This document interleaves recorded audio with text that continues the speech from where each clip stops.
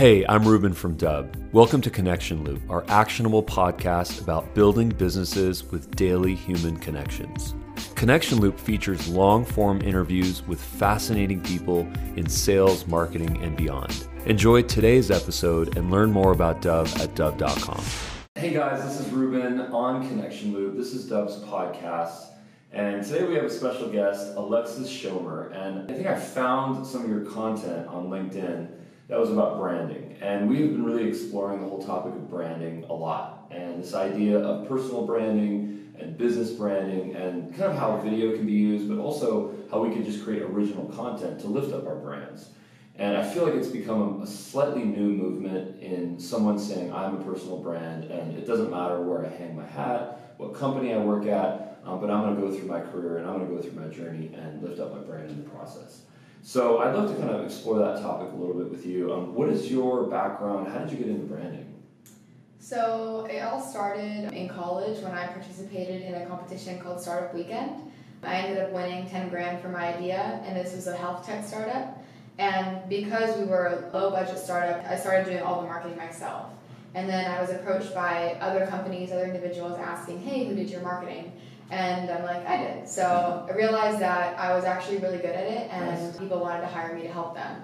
So I started doing it like on one-off projects and helping people in the community and things like that. And then it just kept growing, and now I have my own agency. But it grew organically just from people approaching me and asking for help with their marketing. I do have a degree in marketing, but what's interesting is that I feel like in today's day and age, it's all digital, and my degree didn't teach me anything digital marketing related. Yeah. So I was self-taught, website development, SEO, things like that. Learned a lot from working at a managed services IT company, doing marketing there. And then just grew organically from having to figure things out on my own. And now we get good results for our clients. People love our branding, so I think we're doing pretty well. So how did you get into health tech specifically? Once again, it was like that competition was the core entry point. I had an idea for competitive cheerleading that I brought to that competition. It was healthcare themed. And since I didn't have a healthcare background, I'm like, okay, well, athletics and healthcare kind of go together because of injuries. So I had an idea for cheerleading. It was a strap that was going to measure a girl's activity when she's holding another girl in the air if she bends her wrist too much. So my team kind of rolled with that idea, and we pivoted so many times. So we went from measuring joint activity on the wrist to moving to the knee. We went from cheerleading to powerlifting, from powerlifting to physical therapy. And then now we found a really good niche in the orthopedic space because of the shifting insurance landscape. So we're specifically working with orthopedic patients getting knee and hip replacements, and we'll eventually expand to more surgeries and more injury types.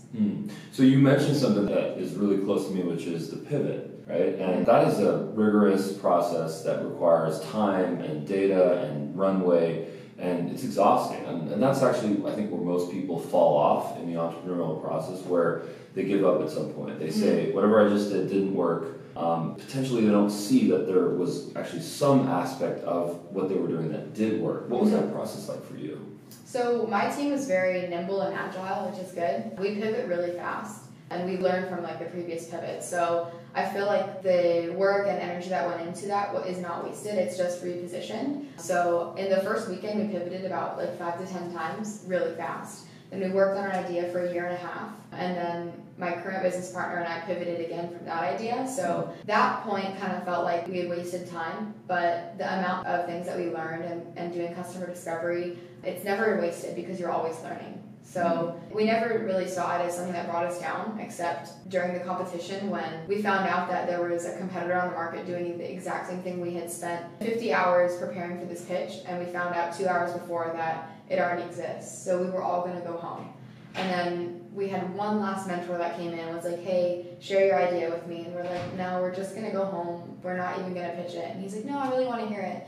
So he pitched it. He gave us a perfect pivot to differentiate us from everyone else, and that was going into the workers' comp space. Oh. If it wasn't for that like final pivot, we probably wouldn't have won the competition. So that sounds like a Hail Mary, but it sounds like you did everything to get to that moment. Yeah, and I definitely felt the downside of feeling like I wasted so much time, but it's always that like final period where you want to give up that things drastically change and push you forward. So ever since that point, I haven't let anything make me feel the same way, because I know that the next step is going to be even better. So in college, had you heard the term pivot?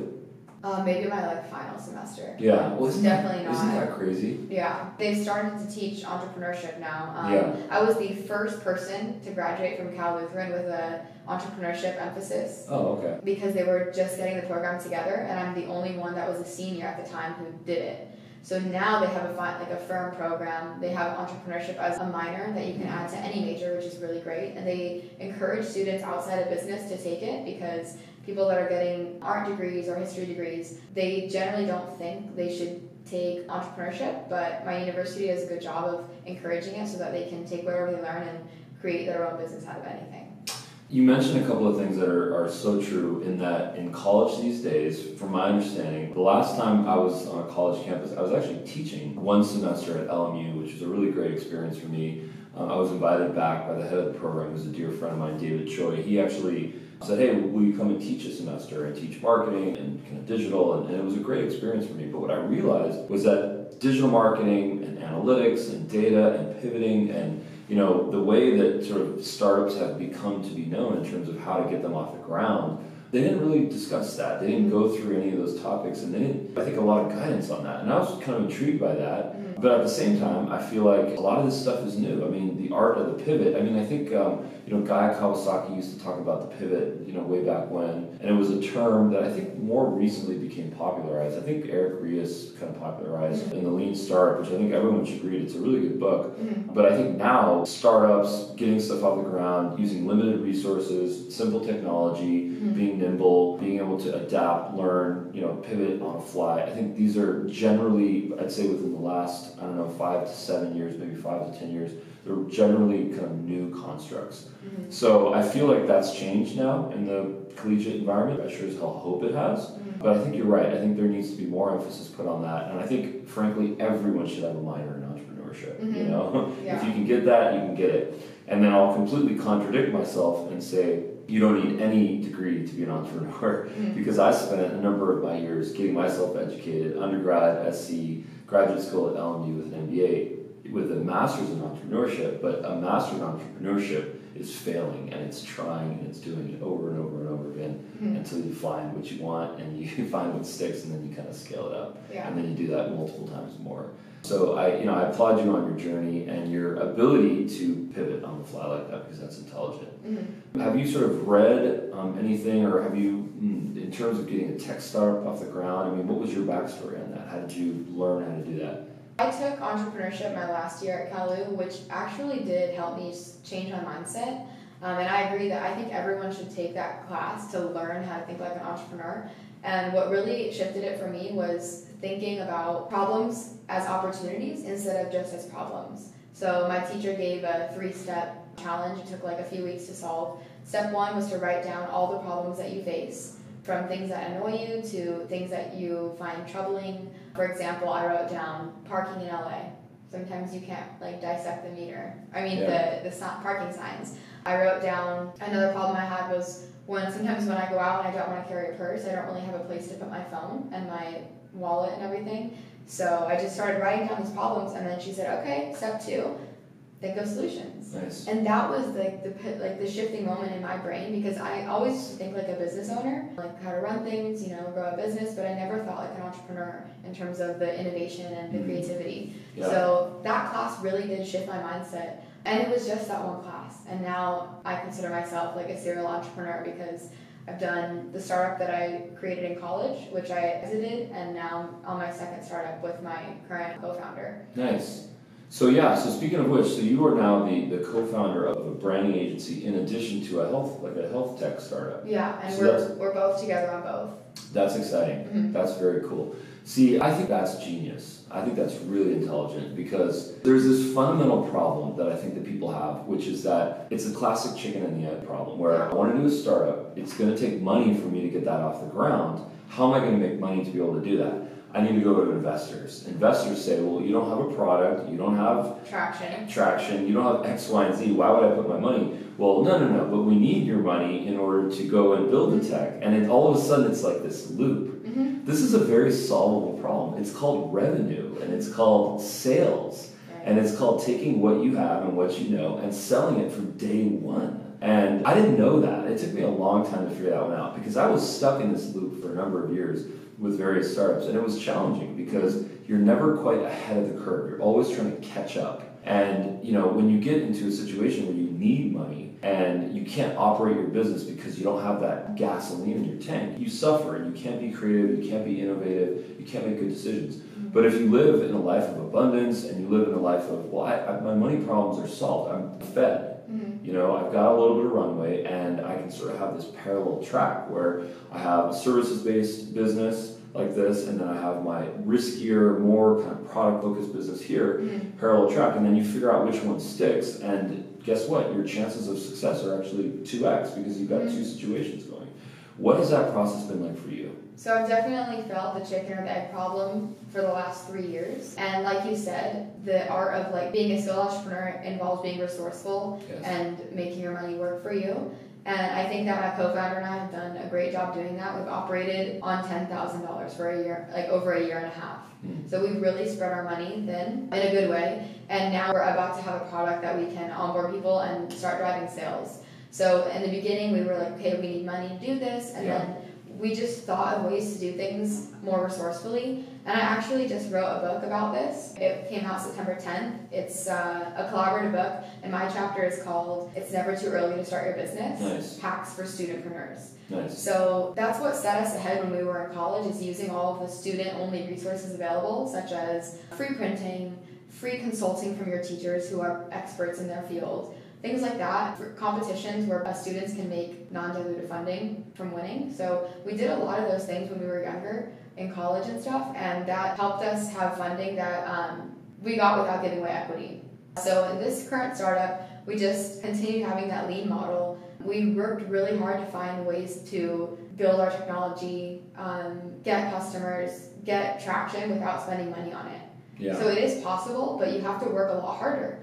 Yes, we could have probably launched 6 months ago if we had hundreds of thousands of dollars, but we're very resourceful, and being in a position where you don't have money, I think, is sometimes even better because we're not wasting any. So we meet founders that spend millions of dollars on something only to find out when they launch it that no one wants to buy it, and they didn't spend enough time doing their market validation. So it can be beneficial not to have money because you're spending time in the trenches and actually figuring out the best way to solve these problems. So we definitely faced the chicken or the egg, but I think it was in a good way because we focused more on the product and the problem, and now we're partnering with our pilot site, who was kind of helping us co-develop this because they were really involved in the process and they're the customer. So it just forced us to be more in the trenches and think more resourcefully. And I think that now, once we have something we can sell, we're just going to focus on revenue, and then the investors will come to us when they see all this traction. We already have paying customers, and we are almost self-sustaining from the revenue. That's brilliant. I think more entrepreneurs, young, old, age is kind of not relevant here. I think they need to have that mindset, because it's truly liberating. And when you find yourself in a situation where you can actually have a product that evolves, and it evolves, and you're honest about it, and you say, this is what we're good at, and this is what we're driving towards. The ability to share that vision, that's what people, in my opinion, connect to. Your early customers, I think the most kind of resourceful, most innovative, most visionary ones are going to know that they're on a journey with you, and that over the course of the next year or 3 years or whatever it is, that your product or service is going to evolve. And I think the founders, I think we all can do a better job to communicate that and say, we're getting started and this is what we do. And no matter what, we should work together. Whether you like my product and you want to sign an invoice, or whether you need services and I can help you today, both are cool. So very cool on that. One of the topics that we've been exploring is just this idea of branding. So you run a branding agency, which is amazing. What's happening in branding today? I mean, I have this mantra that I always try to live by, which is sales overnight, brand over time. And I've kind of lived by that because it solves that problem. It goes back to, being able to feed yourself, but at the same time build something bigger. What's happening in branding? So I think people have been hearing this kind of phrase a lot, where branding is not a logo, because some people associate branding with, okay, what's their logo? That's their brand. Logo is a very small part of your brand, but it's a lot more than that. And it's what I'm noticing today is that people are actually diving deeper into their mission and their vision overall, the core values of the company. And I think this is also driven by the millennial population, who value more than just money, and they want to work in a place where they feel like they're giving back. They like the corporate culture. they like the people they work with. And so these aspects are more important to the millennial population, and companies are understanding this and putting more time into their overall brand. So it encompasses everything from their color palette to what goes on inside the office, employee to employee or manager to employee. Like, what's that relationship and dynamic look like? It's all part of the brand. So I'm seeing that trend a lot on the corporate side. And then also we talked about personal branding a little bit, and that's another really important piece for the individual within the corporation, because people bounce around different companies, especially, for example, let's say doctors, for example, they might work at one practice and they might work at UCLA Health, they might break off and start their own practice, but wherever they go, if they don't have personal branding, they're not taking anything with them, and they're not building anything over time. It's lost with the past employer. This is true for lawyers or pretty much for anyone. You know, you bounce around jobs, but you're always yourself, so you have to have some sort of personal branding that you carry with you, and this can be seen in the form of video content. If you're creating videos on YouTube, if you're creating videos on your Instagram, it can be seen with your own email signature. So there's a lot of ways you can start implementing your own personal branding, but the first step is to just think about it. And most people actually do a lot of personal branding, they just don't realize it. But if you took a step back and think about what am I currently doing that shows my voice, my character, and builds reputation over time, those are all parts of personal branding. So there's two, definitely personal and corporate are separate, but they also go together, especially for business owners like myself. I have my brand, Simply Branded, I have XP Health, but what does my personal social media look like? So you want to keep them consistent, and I believe that you should share core values with the company you work for. So in my case, my company core values align really well with my personal core values. Right. So they're separate, but they definitely tie together, and people need to start thinking about how they build their own personal brand and how it ties into their corporate brand. Okay, so you and I met through video content, more or less, which I think that sums up the future of how, at least from my perspective, how connections, how relationships can get created within the business world. Because when you watch a video, it's like seeing a person in real life, right? So you had a chance, I think I sent you a link of something that I had recorded, and then you had a chance to kind of check that out, maybe click on a couple of links and kind of understand what my vibe, what my personal brand was. So I'd love to get your expertise on things that I can do to evolve my brand. Now I know that I gave you the wrong address for our meeting, so maybe that's so I think one of the first things I have to do is put the right addresses and calendar invites. But what are some of the things that you might recommend based on the limited stuff that you potentially have seen on me? For your personal brand? For my personal brand. Well, I haven't done too much dating on your personal side. Okay. Based on what you know so far, what would be some recommendations? So I don't know if you produce any digital content, or I don't know if you produce written content. Yeah. Do you? Yeah. So we're big in blogs. Okay. So our hack here is that we do a lot of voice to blogs.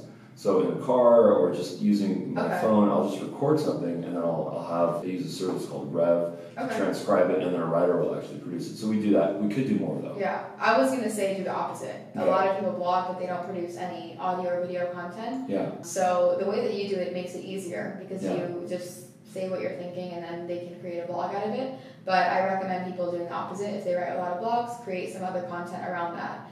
And something that is important to do is to repurpose content, because if you've already done the audio, you've already done the blog, you might as well make an infographic out of it, social media post, and then reshare it on your personal LinkedIn.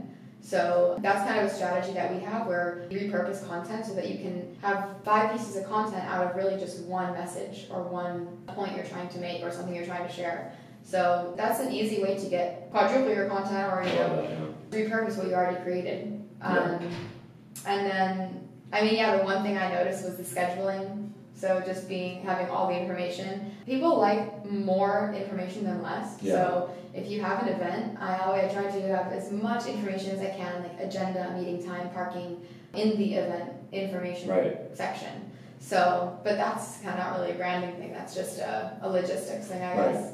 Nice. I do want to check out your stuff though and give you a better answer to that question. Well, that'll be the next one that we do. The next podcast it'll be like personal branding session for Ruben. Exactly. I'm gonna exploit that and get a session out of you and get some of your expertise. That's cool. So there's a topic that I also wanted to bring up, which is you've written a book, or at least you contributed to a book.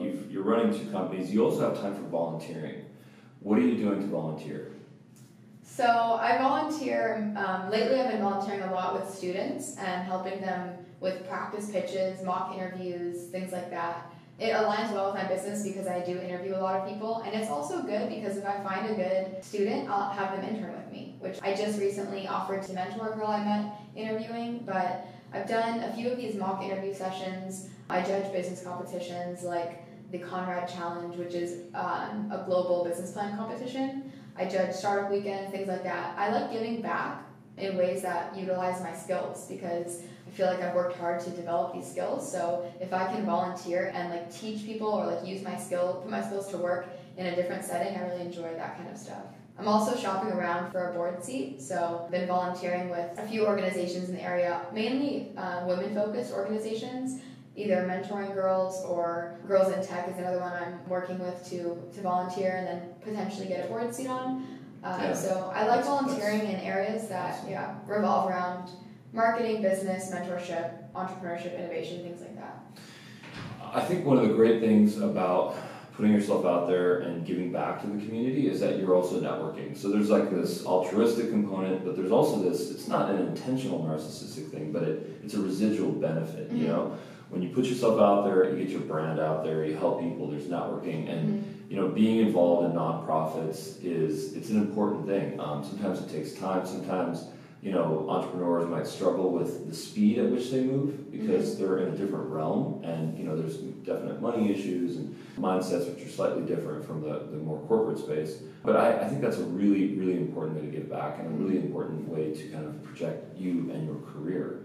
A question that I have for you is that, so at what point did you sort of decide that you wanted to be a leader, an entrepreneur, a business owner, a risk taker? I mean, I don't know how old you are, but I mean, I'm sure a lot of your counterparts, they're not in that mindset whatsoever. Maybe they have a job, maybe they're looking, maybe they're traveling, maybe they're vlogging, I don't know. Is that within your genetics? Do you come from an entrepreneurial background? Where does your ambition come from? So I've always had kind of that ambitious personality, and you asked also about leadership, so they kind of went hand in hand for me. Through school, through high school, I was like captain of my cheerleading squad, I was on senior leadership council, so I always had that personality, and I wanted to be a business owner, but I didn't know what. And winning that competition senior year really was kind of like my life-changing moment because I realized that now is the perfect time. The younger you are, like, it's never too early to pursue your business. So I actually gave up my plans after graduation. I was going to be part of AmeriCorps and volunteer and go to Hawaii or some state and give back that way. And I was actually like accepted and in the final stages, and I turned it all away to start my business. So I've definitely taken the non-traditional route. Looking at my friends and colleagues, you know, they got jobs and they still tell me to this day, like, just go get a corporate job, you'll make a lot of money. And I know I would, and I'm not like denying that, but I also think that this time is the best time to start and pursue a business because the older you get, the more responsibilities you get. So I'm lucky that I don't have a family I need to, you know, feed and put a roof over. So I see it as the best time to start now because it's less risky now than it will be in 10 years or in 20 years when I have all these other responsibilities and things I need to take care of. Yeah. Well, on the flip side of that, you know, I'm married with 2 kids, and so I have a lot of responsibilities, right? And there's definitely pros and cons for starting a business at different stages of your life. Obviously, when you're in your 20s-ish, 20s. How old are you? I just have to ask. I'm 25. 25, okay, cool. So 25 is, you're right, it's a perfect time to start a business because you don't yet potentially have a mortgage and kids, and you haven't amassed all that quote-unquote baggage. Dare I call it baggage? I just did. You know, whereas when you're 42 years old, all of a sudden, you know, you find yourself sometimes in a different situation. Not always. But here's what I know. What I know is that, yes, when you're young, you have a lot less of it, but you potentially have less experience. Yeah. You know, and you haven't necessarily gone through some things, right. And you can't like pull from those experiences. So, you know, yes, you're more nimble with less responsibilities, but you're also kind of learning in the process. Yeah, true. And we all are learning because everything is changing so fast. But then, you know, when you're a little bit more mature, 30s, 40s, 50s or more, some great entrepreneurs got started when they were in their 50s. I mean, Ray Kroc is a good story. There's a number of other ones. But I think in that situation, you can pull from a larger network potentially, you know, access to capital, you know, access to a zeitgeist, information, things that you know, maybe some gray hair. So I say it's good on both sides. Yeah. I just think if you want to do it, do it. Like, there's no excuse, there's no reason why you shouldn't do it. You can always find a way if you make that choice. I just think that, your model of having, parallel tracks, I think is the wisest one.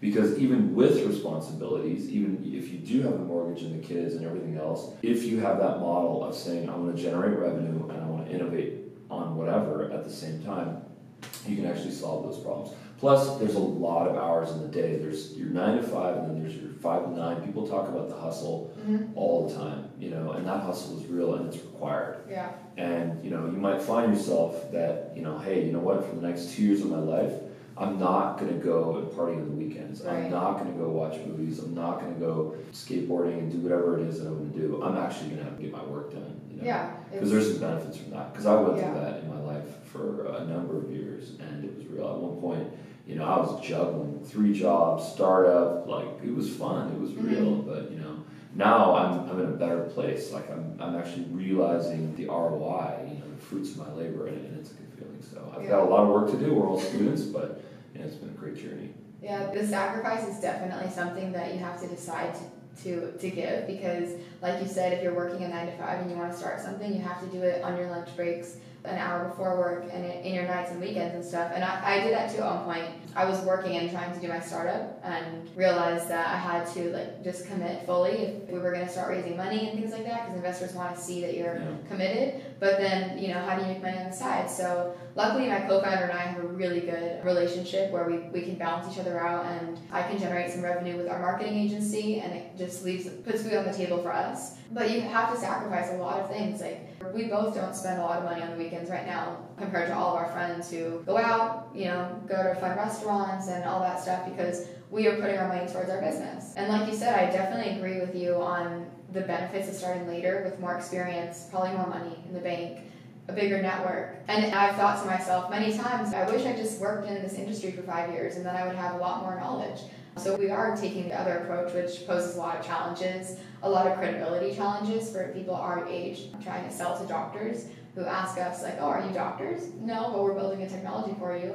But we surround ourselves with people that can fill the gaps. And that's where we're also resourceful, is finding the right advisors for our team and partnering with the people that do have the experience to learn from and to help us solidify our business. But my message isn't like you should only start when you're young, but my message is to inspire the people who are discouraged because they think they have to have 20 years of experience and $1 million in the bank. Yes. So my message is, that would be great if you do, but you can also start now and think of different ways to leverage other people's experience to benefit your business. Right, exactly. Yeah. Well, I think there's something really intelligent about that, because it's have the mindset of someone that's quote unquote young, because you're an inner child and you could be a risk taker and you could do that, but then have the responsible mindset of someone quote unquote more mature, more older, and find the best in both of those worlds. Right. Don't be afraid to take your risks and actually put yourself out there, because there's a lot of good things that can happen. So another really, I think, important things on being efficient and being productive is there's a lot of things that you can do in your in-between moments. We take a lot of time to do the things that we want to do. I mean, in a 9-hour workday, if you really focus on the things that you need to do, you can actually cut that number in half. Whether it's the light conversations at the water cooler or the transportational reality sometimes, if you kind of mitigate all those things, you can actually experience hyper efficiency. And I've done that before. And one of my life hacks on that is to have a to-do list that's big, that's medium, and that's small, and then I put a timer on every single one. And if I give myself 3 hours, it's going to take me 3 hours. If I give myself 30 minutes, it's going to take me 30 minutes, And actually the quality is not that much different. So having that, tomato timer, which I think is more on a 25-minute basis, but having that timer, it kind of activates a survival instinct, I think, within us, which I think really helps us. Yeah, I actually have the same philosophy, and I use a system called ClickUp, which is a project management tool. My co-founder and I, we at least once a month will go through and we put all of our to-dos in there. We can rank them by priority, so we have urgent, normal, low. We do a time estimate, and then we have the time tracker. It's a free tool. That's incredible. So we put everything in there. It's always ranked by due date and urgency, so that the most important tasks are on top. But if I actually had a timer that went off, that would be a little different, because you can have the timer on the screen, but who cares if you go over time? It's not ringing. So maybe that would create even more. That's cool. Right? That's like gamifying productivity. See, that's a startup idea right there. Productivity should be gamified because there's no one that I'm more competitive against than myself. Yeah. So if I say that it's going to take me 2 hours to do it, and then I click, the timer, and I start my thing, and I'm like, oh, I better get less than 2 hours. Yeah, and then being rewarded for your efficiency. Yeah, maybe like trees get planted in the Amazon or something. Yeah. That's pretty cool. Nice. So you're a certified scuba diver? I am. Nice. Yeah. PADI or? Yeah. Nice. I got that when I was studying abroad in Australia. That's the place to do it. Yeah, it was fun. I haven't been diving recently just because it's been... because you're running 2 businesses and you're a hustle, yeah. So, But I would love to explore more places. Yeah. I think it's really calming underwater and quiet, which was like something that I took by surprise because I wasn't expecting it to be so relaxing and quiet underwater. So good. You're a diver as well. So good. I'm just getting the chills thinking about this because I miss it. Yes, I'm a scuba diver, but it's been a lot of years. So I went through the PADI certification process, and I was really passionate about diving. Great Barrier Reef, Belize, Thailand, Dominican Republic, St. John, Costa Rica, Puerto Rico. The list just goes on. I was in it. My favorite place to dive was Belize, actually. Nice. Going to the Blue Hole, and the reef out there was just incredible. I've had some shark dives, and I've had plane wreck dives, and warships, just some really interesting stuff. So it's been a journey, but you're totally right. It's so serene and it's so calm and peaceful down there. It's like meditation. I think my new form of scuba diving is now just like meditation. It's just like scuba diving in my head. Because you really aren't thinking about anything else. Yeah. You have to obviously focus on your gear and being safe, but you're focused on nature. Right. And I think meditation involves a lot of nature, and often the apps are nature scenes with nature sounds. So they should have an underwater version. No, they should. Yeah. That's exactly right. I mean, actually, one of the things that scuba diving has really helped me is to not panic. Mm-hmm. Because in life, when something really terrible happens and you panic, that's where all the mistakes happen. Right. That's where we screw up. Right. That's a different side of our brain. Now, sometimes you need that adrenaline and you need to be able to react, and that's a survival instinct. But oftentimes, you actually have to just breathe. Mm-hmm. And that's what scuba diving is all about. Yeah, if you panic, you could die. Yeah, exactly. Yeah. So it's like your breath is your life, and there's something really philosophical and spiritual about that, because without breath, there is no life, and there's a lot of kind of Eastern philosophy on this, pranayama, and there's some different types of breathing and yoga and stuff like this. But in scuba diving, you straight up need it to live, So, it's important for, I think, people to be able to find these metaphors and these exercises so that, they can deal with stress and frankly not die. Yeah. That is really interesting, and I can definitely see how just breathing in a situation can cause you to not make a lot of mistakes you would make if you were freaking out and running around and anxious and all that stuff. Exactly. Cool. Well, listen, this was really, really cool. I love this conversation. I really appreciate your time. And we want to know where we can find your book, the book that you contributed to, your websites, and then social. All right, so you can find my book on alexisschomer.com. I send personal signed copies now, so just leave your name when you buy it and I'll send you a signed copy of that. My marketing agency is simply-branded.com, and my startup is xphealth.com, EXPY. Social media is last name, first name, so at Schomer Alexis on Twitter, Instagram, LinkedIn, just first name, last name. Nice. Yeah. Are you on TikTok? No. Okay. You're too busy to be on that. Yeah. Cool. Well, thank you so much. Yeah, and maybe round 2 for your personal branding session. I need that. All right. I'm a work in progress.